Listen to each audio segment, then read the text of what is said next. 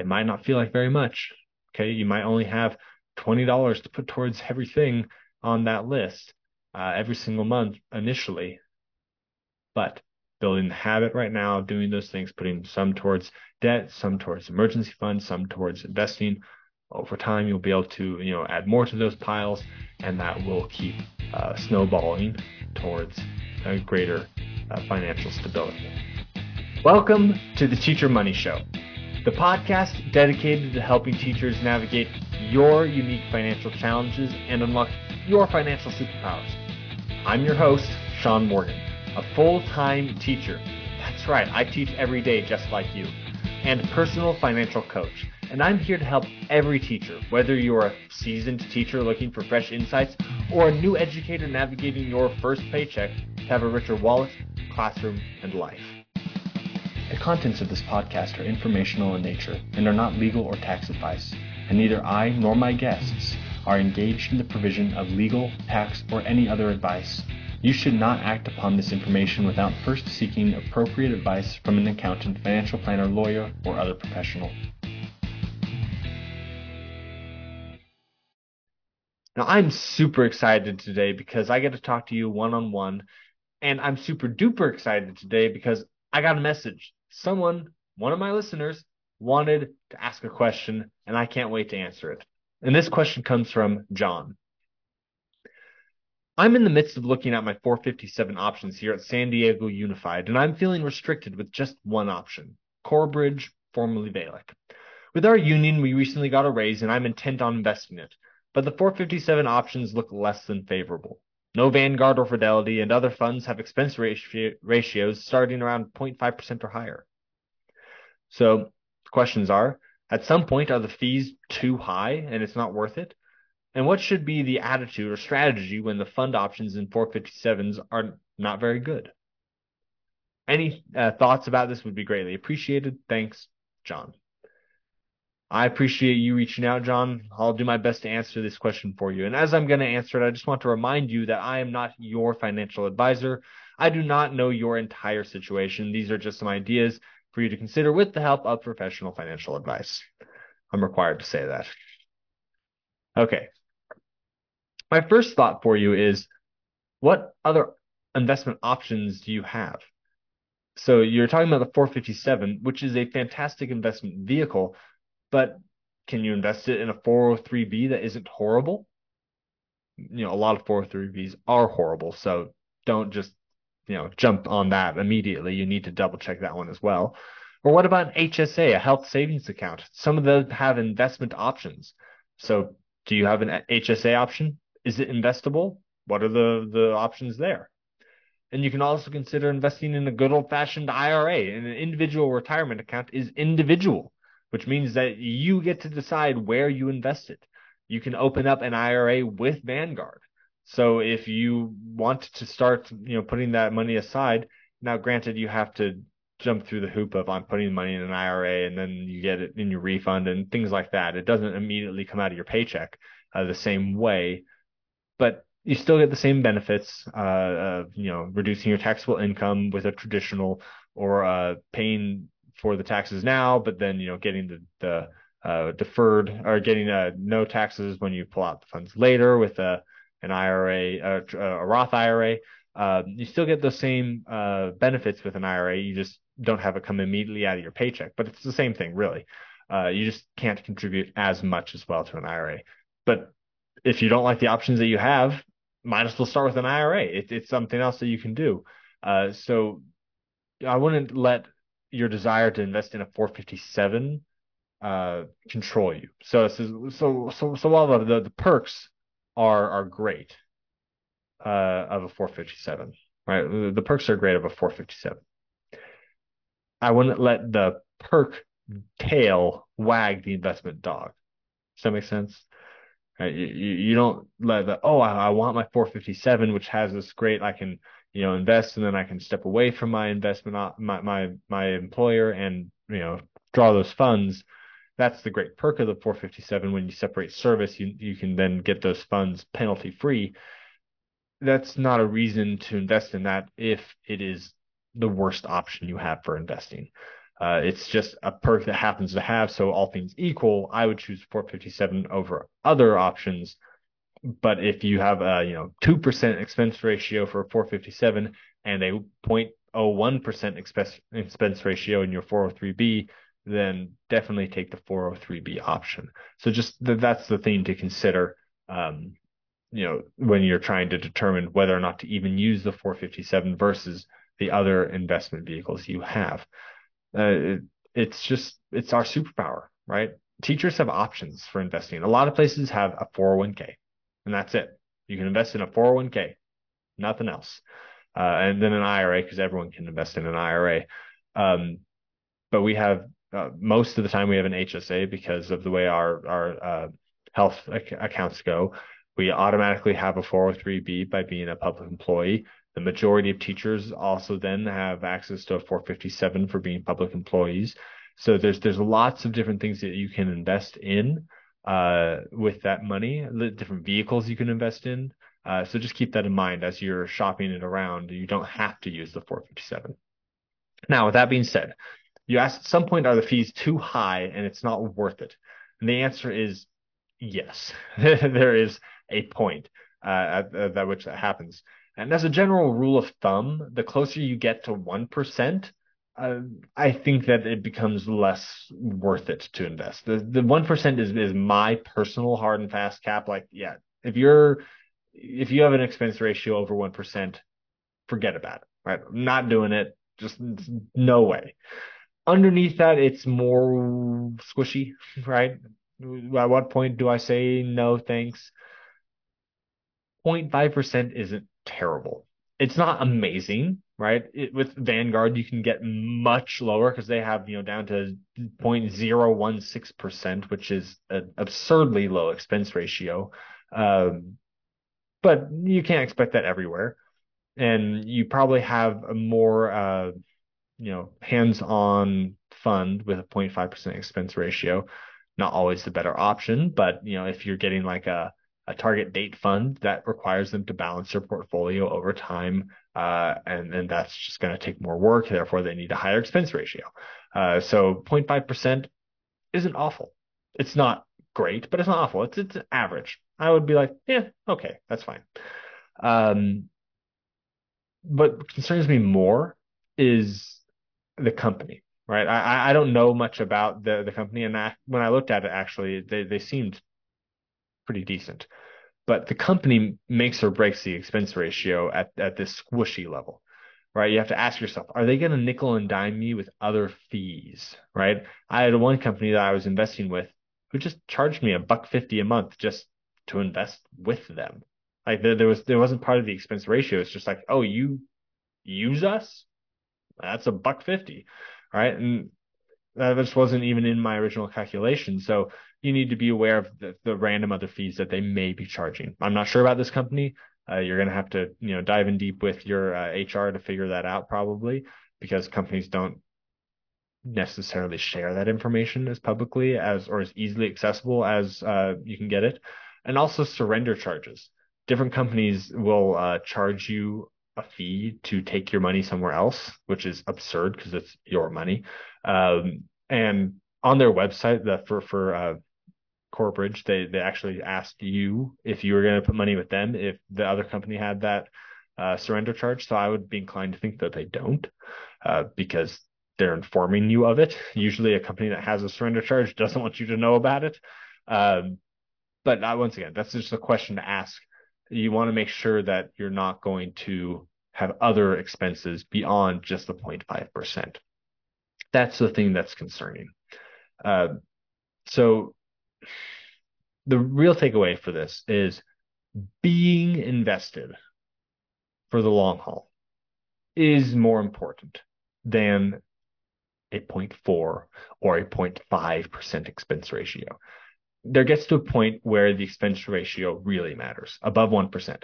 But if you're being like, well, I could get a slightly better expense ratio over here or over there, you're worrying about things that aren't going to bear very much fruit in the long run. And if that's your excuse for not getting started investing, then you're really going to hurt yourself in the long run. So, uh, Just 0.5%. If everything else checks out and that's the best option you have, go with that. That's what I would do. But if you have other greater options, better options, right? Then go there. You just need to make sure you're comparing apples to apples, right? If you have the same expense ratio, then you want the higher return on investment potential. If you have different return on investment potentials, then the expense ratio might be different. Or if the risk factor is there, it might be different. So you need to just consider the differences that could come up that could account for the differences in the expense ratio. But if the difference is, 0.1%, uh, it's money that you're going to have to pay out, but it might not be that big of a deal over a full career.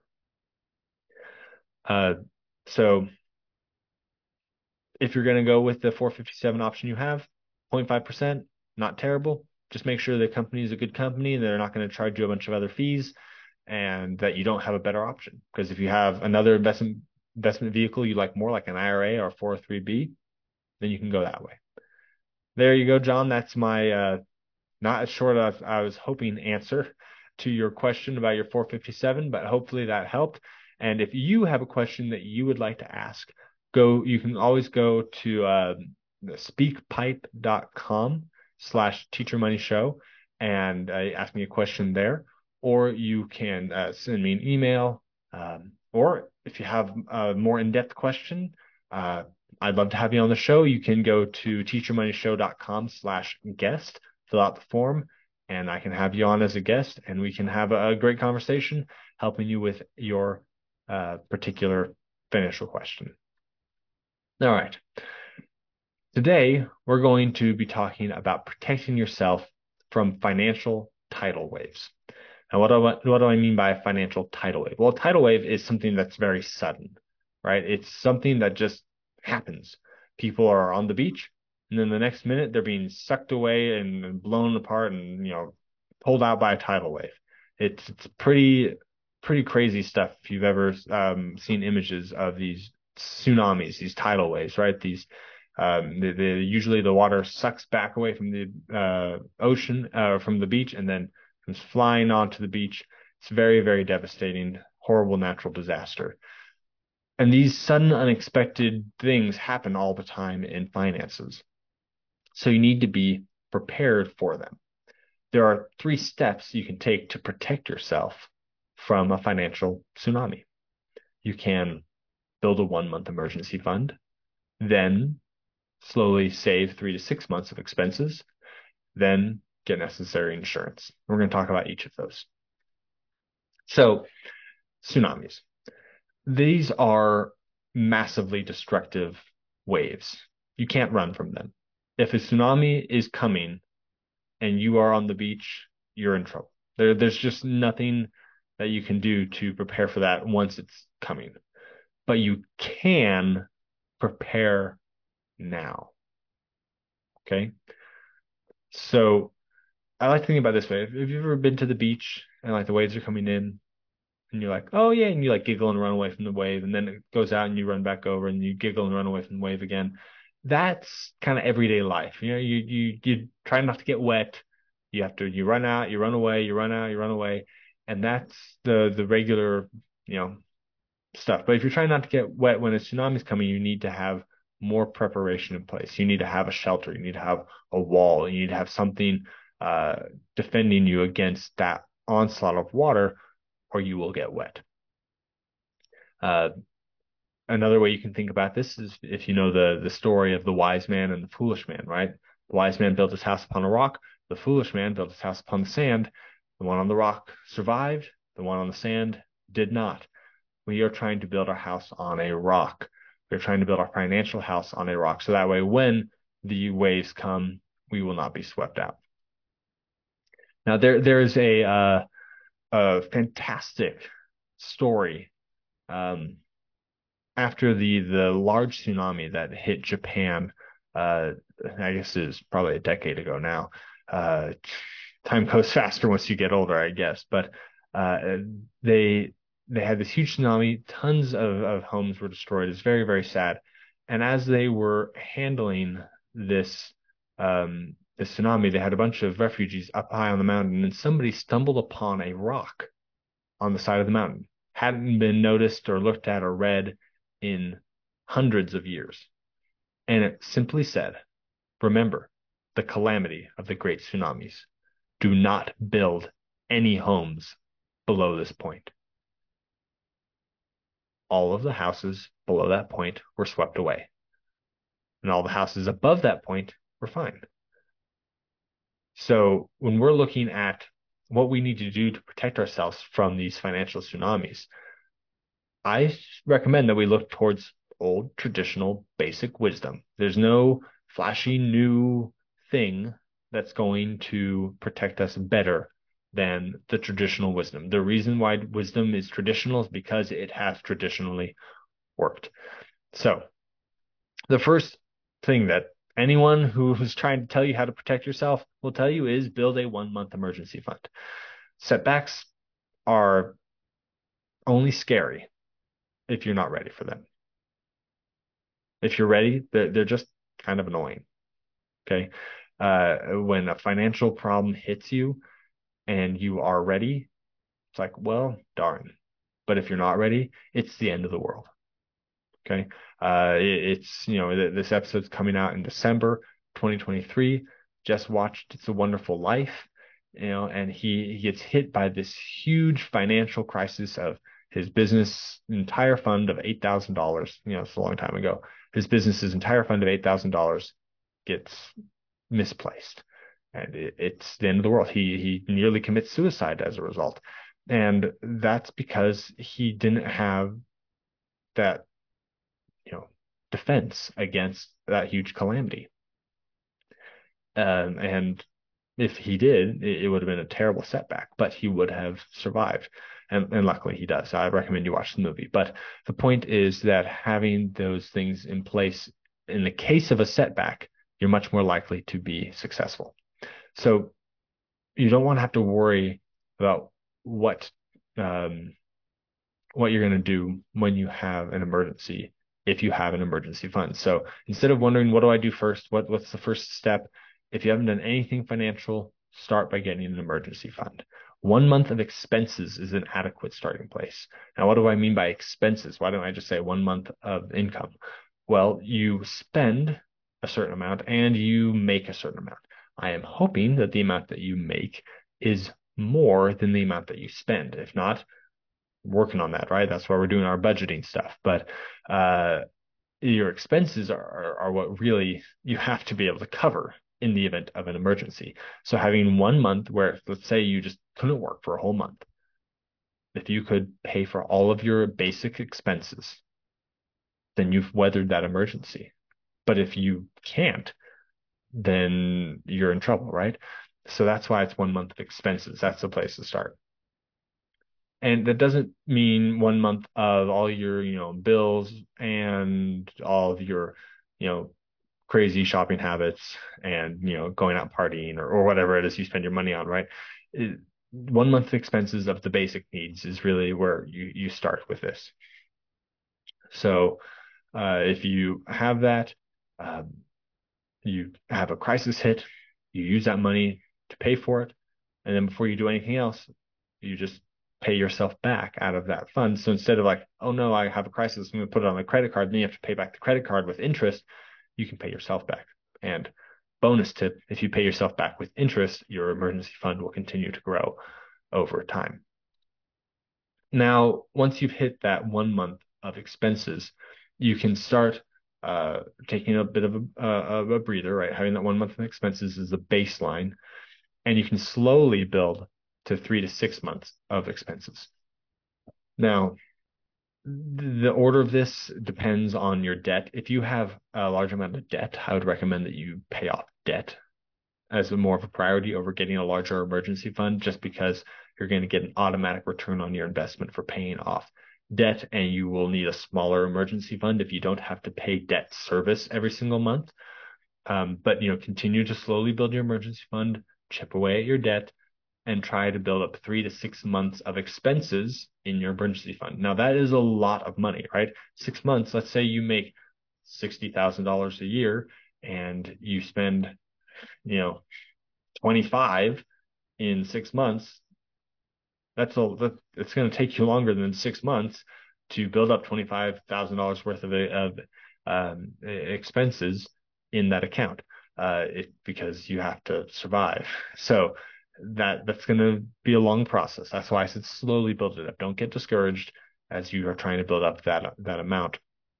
I'm still working on it myself. Okay. It's a long process to make sure you have that defense, that major defense. And if something huge happens, let's say you have a major surgery and you can't work, for a large window of time, having that 3 to 6 months on hand makes that a setback, but not a calamity. And let's say you're trying to build this up, okay, and you get hit by something. Well, you just pay out of it and then you start over again. It's just you're always trying to accumulate that amount of money you have on hand to be ready for an emergency. So how do you do it?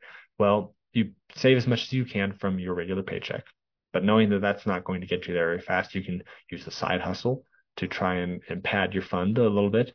You can use like a tax return to jumpstart it, give it a little boost instead of, blowing it on a cruise or I don't know, whatever it is you're going to blow that money on. Because let's be honest, we tend to blow our tax return money. Um, but while you're doing this, there's one more important thing. As you're slowly building your emergency fund, as you're paying down debt, don't forget to also start doing a little bit of investing, right? Investing, it takes time and you can never get that time back. So unless you are investing, right from the very beginning, you'll never be able to capture the power of the time component of investing. So that's why those things all to go together. You've had your 1 month emergency fund, then you start slowly building your 3 to 6 months emergency fund and pay off debt and also do a little bit of investing. It might not feel like very much. Okay. You might only have $20 to put towards everything on that list every single month initially, but building the habit right now of doing those things, putting some towards debt, some towards emergency funds, some towards investing. Over time, you'll be able to, add more to those piles, and that will keep snowballing towards a greater financial stability. Okay, 3 to 6 months of emergency fund is being built over time. Hopefully, you get there sooner rather than later. But the next step is to protect yourself more immediately. 3 to 6 months takes a long time to build up. So while you're trying to build up, a big cash cushion, it's important that you have insurance. Now there's an balance between the insurance you need and affordable insurance, right? You don't want to have too much insurance, but you definitely don't want to have too little. So just make sure that you are insuring the things that really, really matter and that you're protected in the event of a disaster, right? So, property insurance, you don't need to have, $100,000 more than your property's value on your property insurance. Get as much as you need, not more, not less, because you don't want to be stuck with something if you have too little. So just make sure you have the right amount of property insurance. Health insurance, that's usually provided through our employer. Just make sure that you are aware of, how much you owe if a calamity happens, right? There's an out-of-pocket maximum. That is something to be considered in that 3 to 6 month emergency fund. If your out-of-pocket maximum is $12,000, you might have to pay $12,000 before they give you anything, or not anything, but before they give you, the rest of your medical costs covered. So that is a thing to consider in that emergency fund. And that might have you lean towards putting even more money in your emergency fund, depending on your health insurance. Life insurance, if you have dependents, it's a good idea to have life insurance. So that way they're protected if something happens to you. Once again, don't get too much, right? If you're only making $50,000 a year, you do not need a $5 million life insurance policy. You don't need to make it so that your family can, live high on the hog for the rest of their life. They just need to be able to get by while they're getting their feet under them. That's what life insurance is for. But if you're making $100,000 a year, giving them a $100,000 life insurance policy only gives them, 1 year to figure things out. So that's something to consider. And also there's whole life and there's term life. Whole life insurance is generally more expensive and less useful than term life insurance. There are reasons to have whole life insurance policies. Usually they do not apply. So just keep that in mind. If someone's trying to sell you whole life insurance, you need to ask yourself why. And if they don't have reasons other than just telling you, oh, it's a tax benefit. Yeah, no. Okay. Invest in term life insurance and invest the difference and you'll get a much better benefit. That's just my 2 cents on that. Disability. Usually there's disability insurance through your employer. If you think you need more for some reason, you can look into that. Long-term care. I generally think long-term care insurance is a little expensive. The sooner you start, of course, the better it's going to be for you. But long-term care insurance is one of the most costly that there is. I personally think that if you're worried about, the end of your life, long-term care, you need to look at your pension and how much that's going to be and compare that to the cost of long-term care and see if, there's how much of a discrepancy that is. Because if there isn't much of a discrepancy, then as long as you're investing for your future and you have that pension, you'll be able to cover your long-term care costs with that pension. And really you just need to determine with insurance, what you do is called a cost benefit analysis. You decide what's the best case scenario. Is this money going to a good cause in the best case scenario, which is I don't use it. So how much is it going to cost me then? Worst case scenario, if everything goes wrong, how much is it going to save me then? And then try and find the Goldilocks zone on the best, insurance that way. That's how you can figure out the costs and benefits of insurance. So to protect yourself from a financial tsunami, start with the basics. Just get some money in the bank. Many, many, many people could not cover a $1,000 emergency. A lot of people can't even cover a $400 emergency. They don't have any money on hand. They don't have anything in the bank. That's going to protect you from a financial tsunami.